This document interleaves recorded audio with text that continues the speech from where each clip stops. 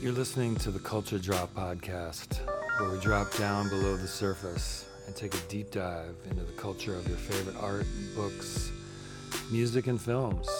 I'm your host, Jed, and in today's podcast, we continue our conversation with author and cultural critic William Devitt. We're continuing to talk about The Clash, this time with a focus on the politics of their time that informed The Clash's lyrics and musical attitude. We're also going to be talking about the music production, how it varied between different albums like London Calling and Sandinista and Give Them Enough Rope. We're going to talk about the musicianship of the band, kind of musical background did each of the members have before they joined The Clash. Recorded at Lake Monster Brewing in St. Paul, Minnesota. Great place to hang out. If you're ever in town, check it out.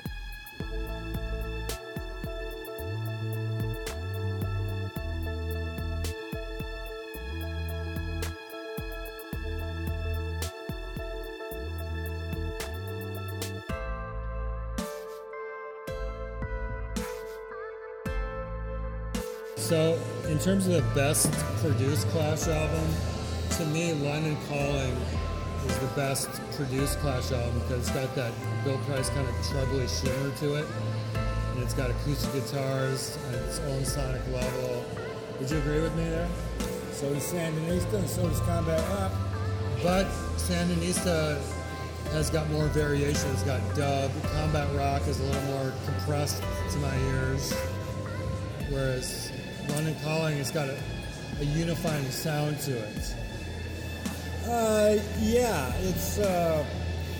it's much more upfront than, say, Sandinista. Sandinista is buried under layers of just reverb and murk, general murk. Exactly, which London Calling doesn't have. And Yeah. I love like a dub aspect. It's more bassy, but the murk, in terms of like my favorite album from a musical diversity standpoint, I might choose Sandinista because it just shows how many styles of music the Clash could do. But from a production standpoint, I'm pretty partial to London Calling. Yeah, it's hard to beat, Bill Price's engineering work. He's working on some of the greatest records just of that era. I mean, Can we name some of them? sure. Nevermind the Bullocks, there's the Sex Pistols. Isn't that interesting? That The would be rival with him quote and unquote to the Clash. Chris Thomas. The Tom Robinson Band's debut, Power in the Darkness. Again, Chris Thomas with Bill Price. Was Chris Thomas involved with the Clash? No, he Because did. Chris Thomas was the producer. He's the Bill producer. Price was the quote-unquote engineer. Yeah. The Pretenders' first album, Chris Thomas, again with Bill Again, Price. and that's got a similar kind of beautiful sonic shimmery range to it like London Calling. To me, the hallmark of Chris Thomas and Bill Price is murk.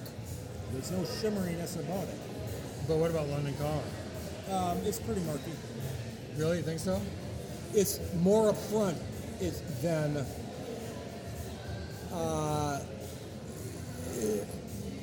let's see how to put this. I always think of Bill Price like with a trebly clear shimmer. I think of it as murk. Really? And I like murk. I prefer it to treble shimmer.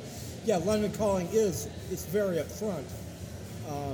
The drums are really loud and really upfront, and On London not Calling. on London Calling, and not very compressed. The bass is really loud and really upfront, not very compressed, not terribly bassy. Yeah, Bill Price worked with Martha Hoople.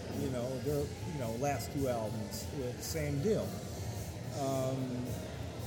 He's got a very, very distinct way with miking drums and recording drums. Anyway, this is kind of boring, talk, but no, I don't think of his work, especially his work with Chris Thomas in sort of the punk years and new wave years, as being sparkly or effervescent. I think of the Merc of Nevermind the Bullocks, or the Tom Robinson Band's Power in the Darkness, or the Pretenders' debut album. I don't think that's sparkly. I think it's Really? yeah. All the tones are all mid-range to low. Okay. I was thinking not the compressed. tones as like emphasized on the high on London Calling. Well, there's more of that than those other albums I mentioned. I think that's because they paid so much attention to Topper's cymbals and his just recording his drums. And again, I think that's a British tradition. Studying a lot of the Beatles' engineering techniques. A lot of those Beatle records, there was a lot of careful thought put into the limiting and the EQ range to give it the treble a certain tweak. And I think that knowledge had transferred to people like Bill Price. Sure, 10 years on. Glenn John's work, who worked with the Beatles. The thing with London Calling, as opposed to the other acts I named, the Pretenders, the Pistols, Tom Robinson Band, is that one of the band members, the chief architects, namely Mick Jones, was getting pretty good in the studio himself by that time. That's right. He So was kind of like a silent producer. in He a was way. directly involved with none of those other acts, had somebody in the band who knew the way around the studio. That's right. Certainly not the Pistols. Well, that's what Chris Thomas came. But anyway, I believe it. I never got the impression there was anyone in the Pistols who gave a toss about production. no. Well, maybe Glenn Matlock, but he was out of the band Right. by the time they recorded the album. He's only on Anarchy in the UK. That's the only track he plays on. The rest of Steve Jones overdub the bass.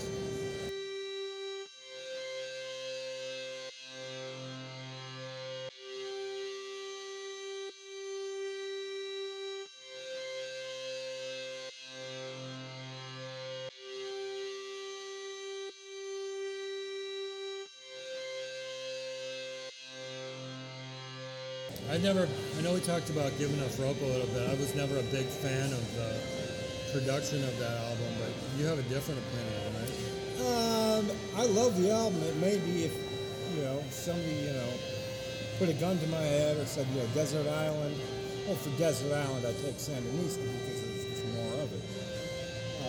But it might be my favorite album. And no, I've got problems with the mix. Not the production per se, but the mix. Of Sandinista? Or no, Give Enough Rope? Give them enough rope. The vocals are, very much buried. Apparently, Sandy Pearlman really hated Joe's singing, so he buried him. Oh, okay.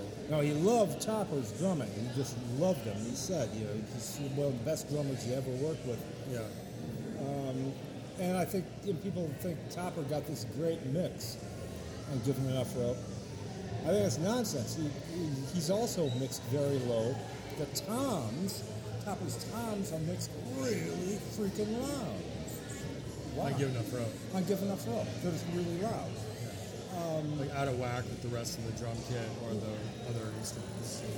They compressed Topper's snare. I mean, the backbeat's a big deal in rock and roll. And how they did that, well, okay, Sandy Pearlman explained how they double-tracked the snare and ran it a reverse gate. Yeah. So it's actually, instead of a gate might be like, it's a reverb. It carries out. A reverse gate would be like sucking it in. Yeah. That's the best way I can explain it. So it's very taut and very tight, almost suffocatingly tight. It sounds just tonally. I'm not talking about his performance, which is uniformly brilliant. You like the sound of the snare. It's weird. To me, the album doesn't sound like 1978, AOR, FM American rock radio. It does or doesn't? It does not. And that was what they were trying to do. Yeah. Which is ironic. Well, that's what Sandy Pearlman was trying to do, yeah. And to me, it sounds weird. It sounds. So like what was his off-kilter. big mistake? Or is it just the drums and the snare I and don't all know those that. things? I don't know that there was a big mistake. Okay. It depends on who you ask, because I think I love the album. The vocals, the lead vocals, are mixed too low. Yeah. But I love all of the more the guitars, the merrier. Can't get enough Mick Jones. The backing vocals, in and out, call and response, things between Mick and Joe vocally are brilliant. Now I have moving back to Sandinista, I have a theory, an analogy I like to, in my own mind, between the Clash of Sandinista and the Beatles' White Album. The Beatles' White Album came out in November '68, and it's a double album, and it's got everything from Paul doing like 1920 songs to Please His Father, to like the hard rock of Helter Skelter, to experimental ambient music like Revolution 9. Right. And they're kind of like breaking up in that and recording things separately, but it was also a band at the height of their powers. They'd been touring, they knew how to play it. Well, I hadn't been touring. That's '68. They hadn't been touring for like 3 years. Well, they hadn't been touring for 2 years in '66, but I'm just saying when they did tour, they had to play for hours at a time and play all different musical styles. So they were versed like the Clash in all these different musical styles, and so. The variety of musical styles on the Beatles' White Album, just like the variety of musical styles on Sandinista, where we're going from heavy Jamaican dub to like Motown. This is just a band at the height of its powers that can switch at the drop of a hat and say, oh, let's do a Motown tune, let's do a dub reggae tune. And for me, that's why the Beatles' White Album and the Clash of Sandinista are both my favorite albums, because it's just got this band. They're confident in their power, they've established themselves, and they're just doing whatever they want in the studio. Why Sandinista? Why not London Calling as the comparable? Just because London Calling to me seems like it's trying harder. It doesn't have the range of styles of like, Junkie Slips or something compared to Call Up. Yeah. Just the range of musical styles is so much broader on Sandinista compared to London Calling. It's got a unified sound, and there's not the range of musical styles that there are on It's Sandinista. a pretty broad range, though. There is, but you know what I mean. You don't have the I'm begging with them, I'm pleading with them. You don't have Jamaican street vendors Those are hawking products. samples. Right. That's pre-staging Big Audio Dynamite. Right, but you don't have that on London Calling. Well, you don't have that on the White Album either. No, but you have other stuff. You got Revolution 9, Exile on Main Street, which is samples of people talking. Yeah. I wasn't trying to be controversial for no reason. I've always, not thinking just explicitly and literally in terms of double albums on vinyl, I would think, what are the great double albums? Blonde on Blonde. Some people would say Quadrophenia for The Who. To me, it's just, no, it's not up there. Exile Main Street. London Calling. Springsteen's The River. Beatles' White Album. Oh, I missed the White Album. That's what. That's where this. Right. The White Album. Right. Sandinista is something else. Right. So, And we should mention that it might not have all been creativity driven, that they did have in their record contract, they had to deliver a certain number of records. they had to take a certain amount of drugs and drink a certain amount of alcohol. Right. And so by releasing 3 records on Sandinista, they could fulfill, was it 10 records they had to deliver, 3 out of the 10, then boom, they could just knock that out. Right. So that may have been part of the reason they did that. But then again, they wanted to be Combat Rock to be a double originally. At least Mick did. What happened there? Rat Patrol from Fort Bragg. The band was breaking up in the studio as they were recording. And they didn't have enough songs for a double album. Yeah, they did. They did. More than enough. Too much. Good enough quality. They all came out on B-sides, and some of them were released. 2 of them were released on the Sound System box set. They're all over the place. Do you think that would have worked? Plus, a lot of them were longer, much longer. If you've heard bootlegs of the original, mixes of a lot of the songs on the album. Yeah. Well, no, I've heard the original mixes that Glenn Johns turned in, or not? What? No, the original mix was not Glenn Johns. No, it was Mick Jones. Mick Jones. And I thought that was vastly inferior to what Glenn Johns did. The quality, there's no good quality of the bootlegs. I mean, that's part of the problem. It exists. You can't compare apples with apples. Mick has a copy of it, and he's given it some buddies, and these guys are a couple of guys I know personally, internet-wise, and they said, no, we're not going to share it with you because Mick doesn't want it shared. But it's just musical. I know Joe went back and like redid some vocal takes and things, right? Sure. Between those two. So just music from a musical perspective, the Glenn Johns mix is more powerful.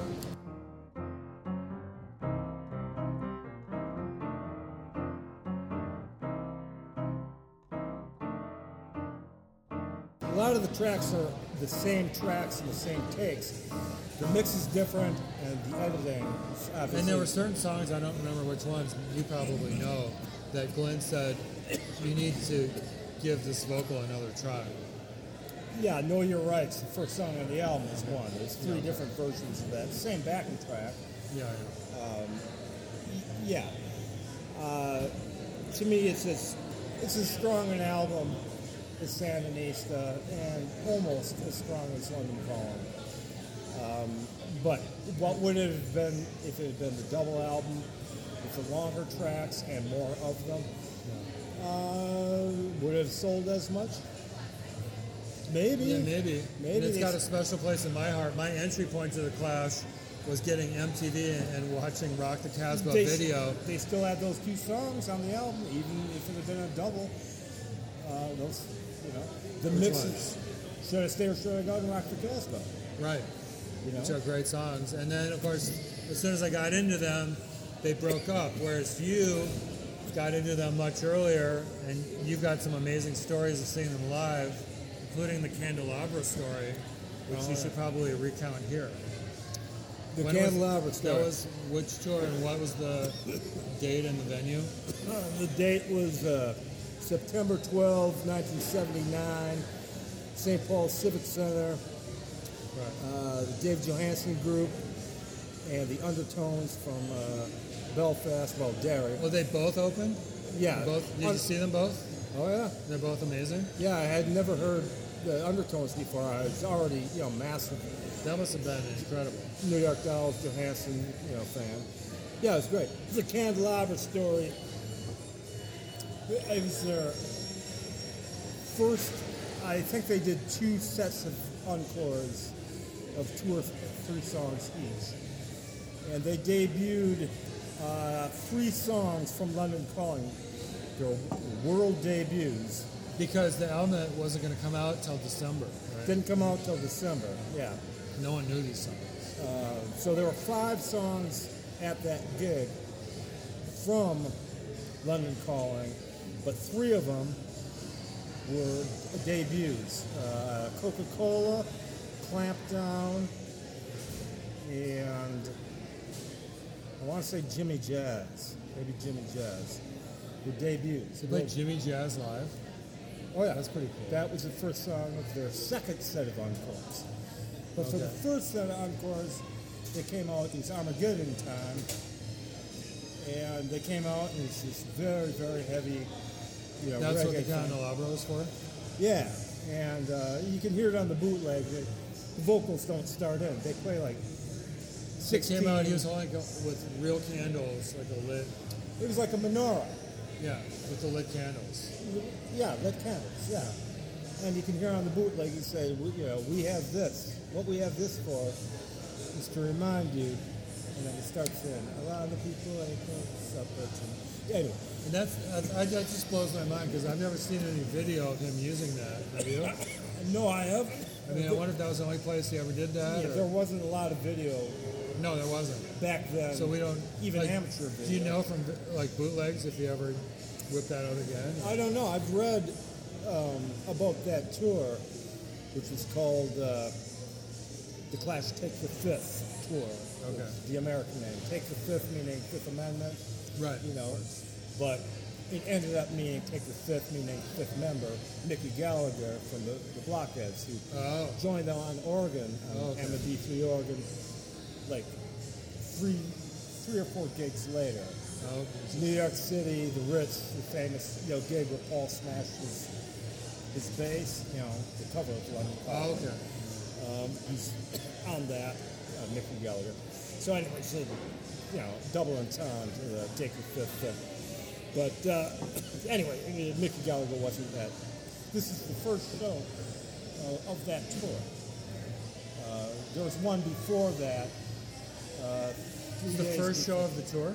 Well, there was 3 days. They played a thing called the Tribal Stomp in San Francisco, which is a festival on September 8th. But this is the first proper. This is what day? September 12th, 79. So anyway, that's the Candelabra story. Joe came out with Candelabra. I actually remember a lot from the show. Plus, it was my second big concert ever. What was your first? Springsteen and the E Street Band, Darkness at the Edge of Town tour. Wow. November of '78. And just the sheer, like the Beatles, actually, just the sheer number of millions of gigs Springsteen had played before he made it big, and how to entertain people. Oh yeah. Just like Joe did, actually, and Mick, there was different bands before the Clash happened. They had a lot of gigging under their belt. Well, Mick didn't. Joe did. The one Joe did. Yeah, they Mick. were a pub band. Yeah, I don't know if that Mick really ever played out at all before really? the Clash. He had the long hair, and there's pictures of him with other bands. But yeah, the Delinquents. Did they play? Yeah, maybe not. The Heartthrobs. I don't think they actually played out really, or maybe like one or two gigs. Okay. I played in a whole bunch of bands just like that, one or two gigs, and you're done. And then there's weird stories like Mick rehearsing at his grandma's house with Chrissie Hynde, and Chrissie almost joined the band, but they didn't want a woman in their band. You've heard that story? Yeah, well, I don't know if it's as clear cut as that. They're friends. Yeah. I think they're probably friends to this day. She went over to his grandma's house, and they definitely they hung out. Creatively tried to make stuff. I've read Chrissie's autobiography, and she was of the opinion that they were going to maybe do a band together, but they didn't want a woman in the band. Oh, maybe. Yeah, maybe that's true. It wouldn't surprise me.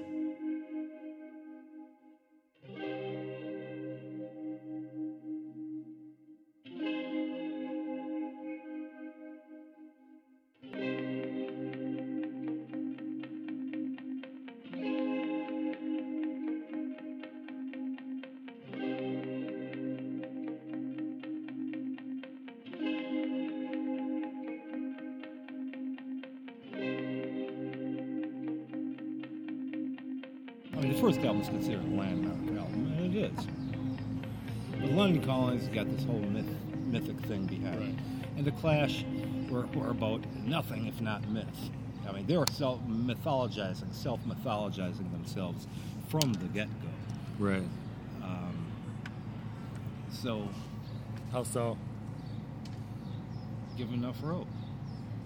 I think Marcus Gray called it in his first, book, Last Gang in Town, Martha Hoople syndrome.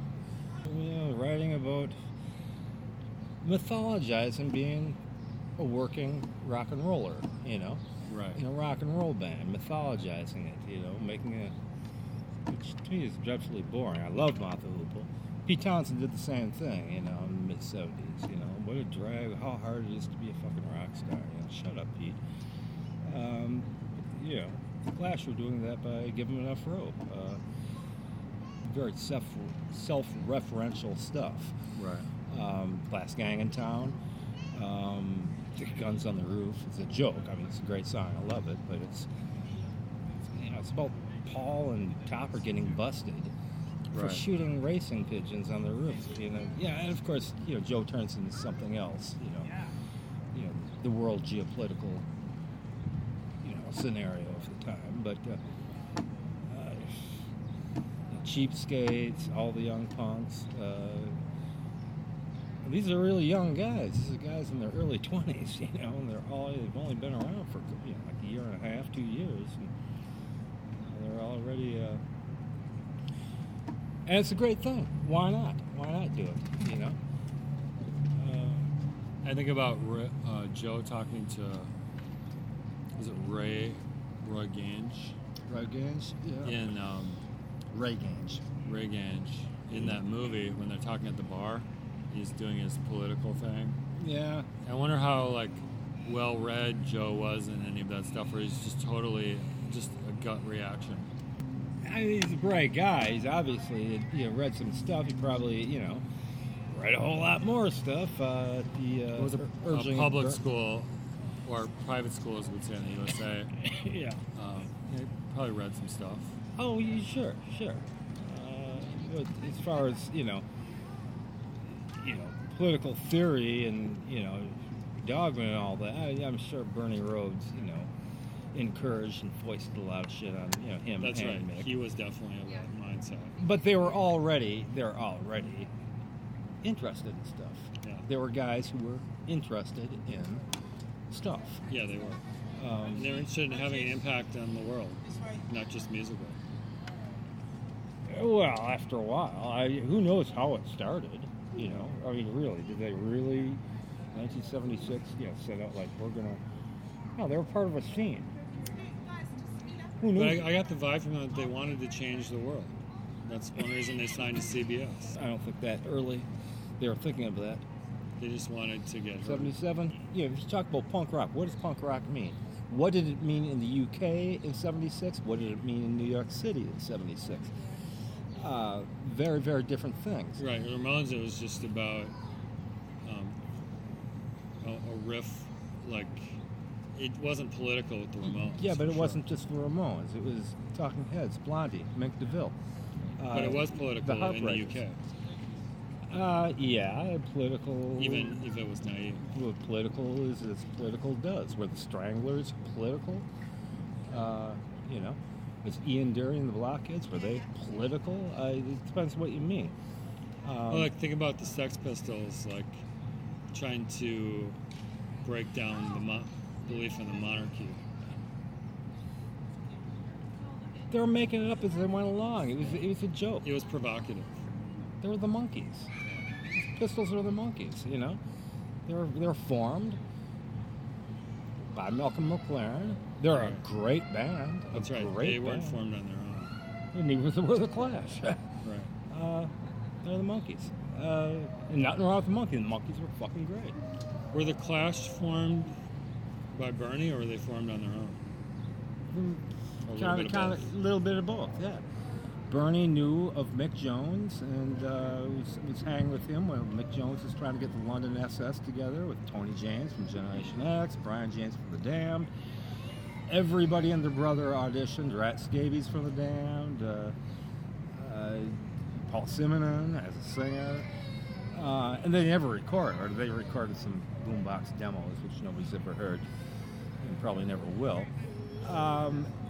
And so they were working. They had something going on with Simonon finally as a bass player. Yeah. This is after the London SS. They weren't called the Clash yet. So it was Paul and Mick and who knows what drummer. Maybe it was Terry by then, or Rob Harper, or John Moss, I forget. And they knew of Joe with the 101ers, and the story goes they saw him the line, for the dole, and Joe thought he was going to get done over, beat him up and beaten up, and he was going to punch Mick first and try to be easier to Paul. Yeah.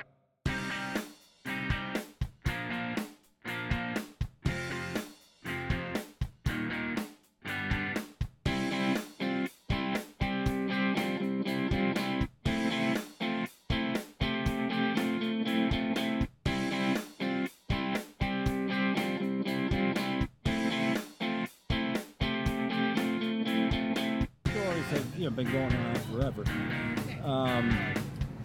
and they offered. They said, "We want you to be in our band." We said that to who? To Joe. We like you, but we think your band is naff.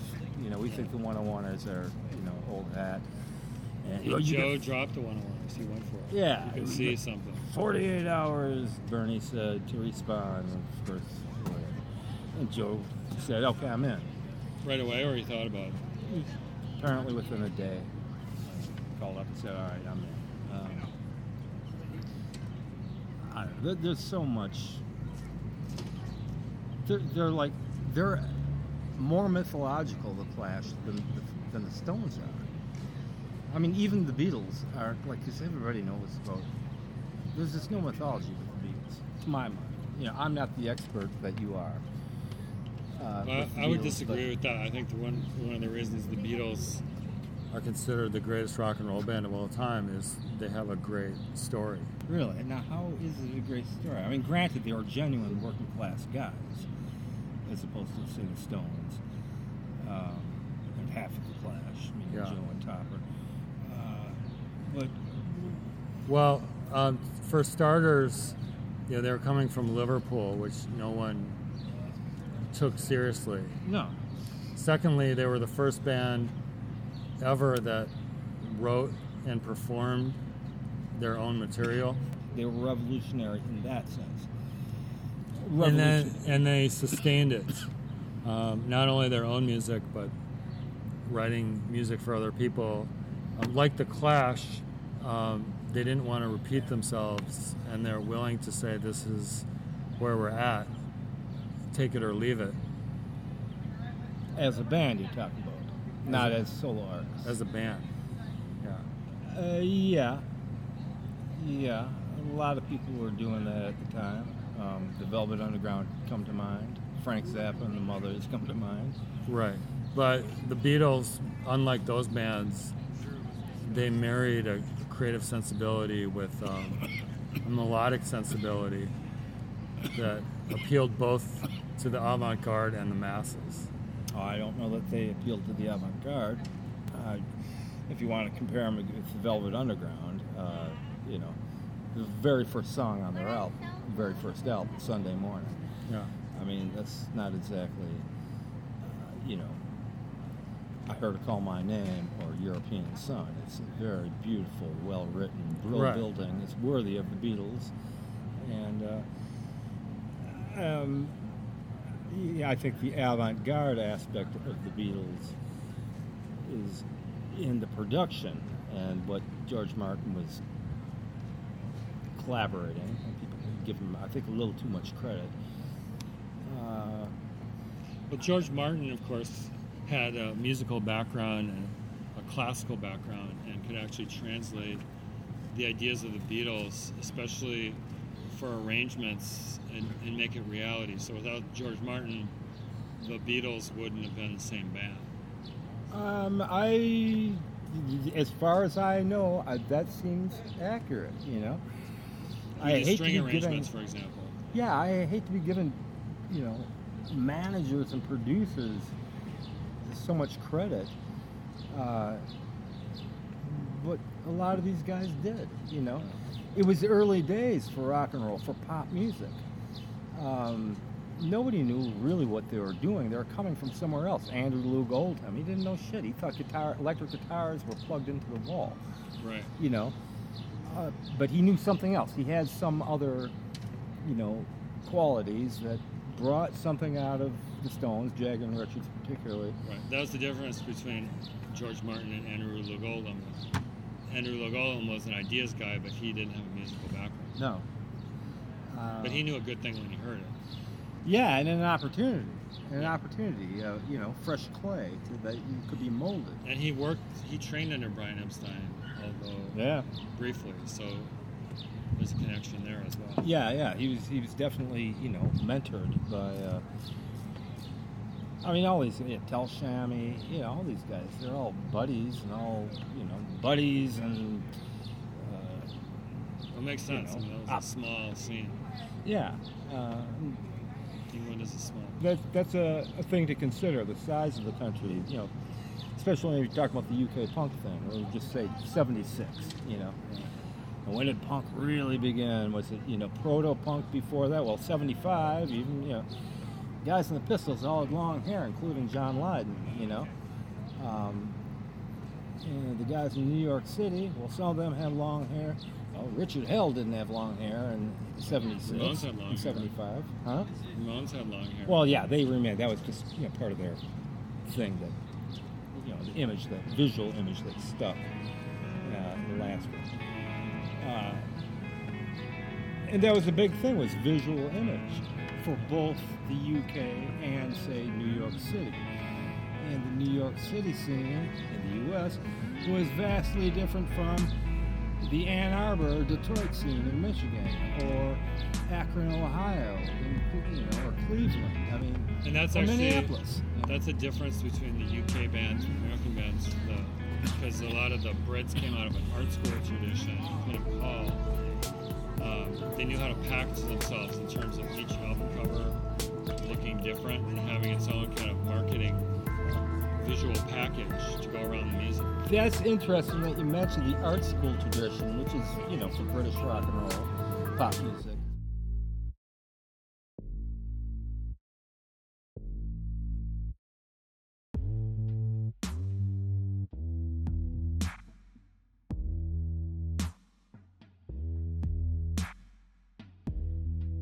Tradition since the Beatles and the Stones, that first wave. Especially in contrast with, say, the New York City bands, the first wave. Those guys were all serious artists and art students. That's Whereas right. art school in Britain, as I understand it, is a joke. It's a joke. Like, nobody did anything. I mean, it's Boston, he makes his living as an artist now. You were basically going to art school to meet musicians. Right. You weren't going there to be Roy Lichtenstein. Exactly. Whereas the guys in New York City, they actually were. They were in with Warhol, Lichtenstein, and the more artistic New York City bands, like Talking Heads, definitely did have artistic album covers. And they came out of RISD, which was an art school. Yeah. Now the Ramones, they played up to what they really were, which were schmucks from Queens, Right. or the Heartbreakers, Johnny Thunder. They really, they didn't have to go for any image. They really were semi-gangsters from the various boroughs, Brooklyn, Queens, the Bronx, or the Dolls. Although the Dolls were, their whole idea was art. Well, it was a joke. Let's dress up in there. And you can't separate the two. Whenever you ask Mick Jones, his biggest influence, the first words out of his mouth are New York Dolls. Sure. The thing with So it's like this transatlantic threads. It's hard to separate it by country because of all those bands that influenced Mick were American bands. and the socioeconomic, the class system of the two nations, or the nation meaning the UK versus, we'll just say New York City, which is a very small city compared, but it's huge. Which is its own country in its own way. The class system, the social class system, are so different. What is middle class in the UK back then, and probably to this very day now,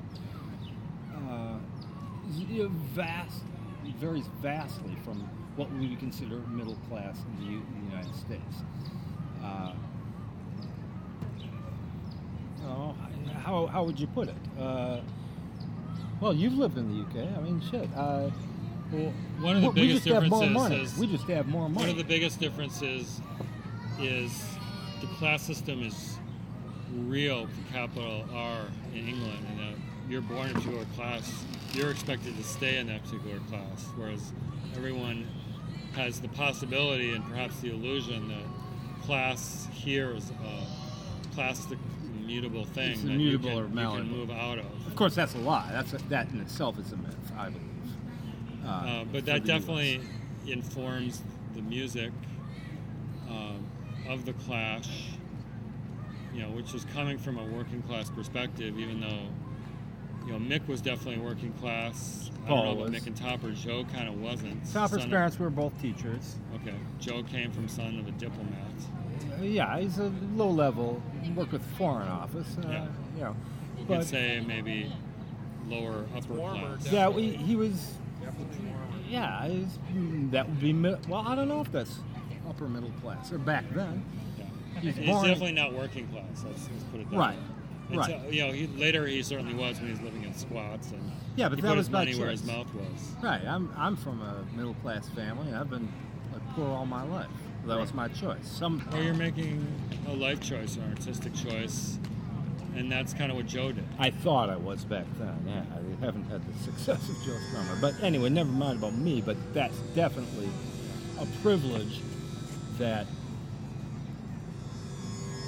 the middle classes, as we'll say, in the U.S. or the U.K., have.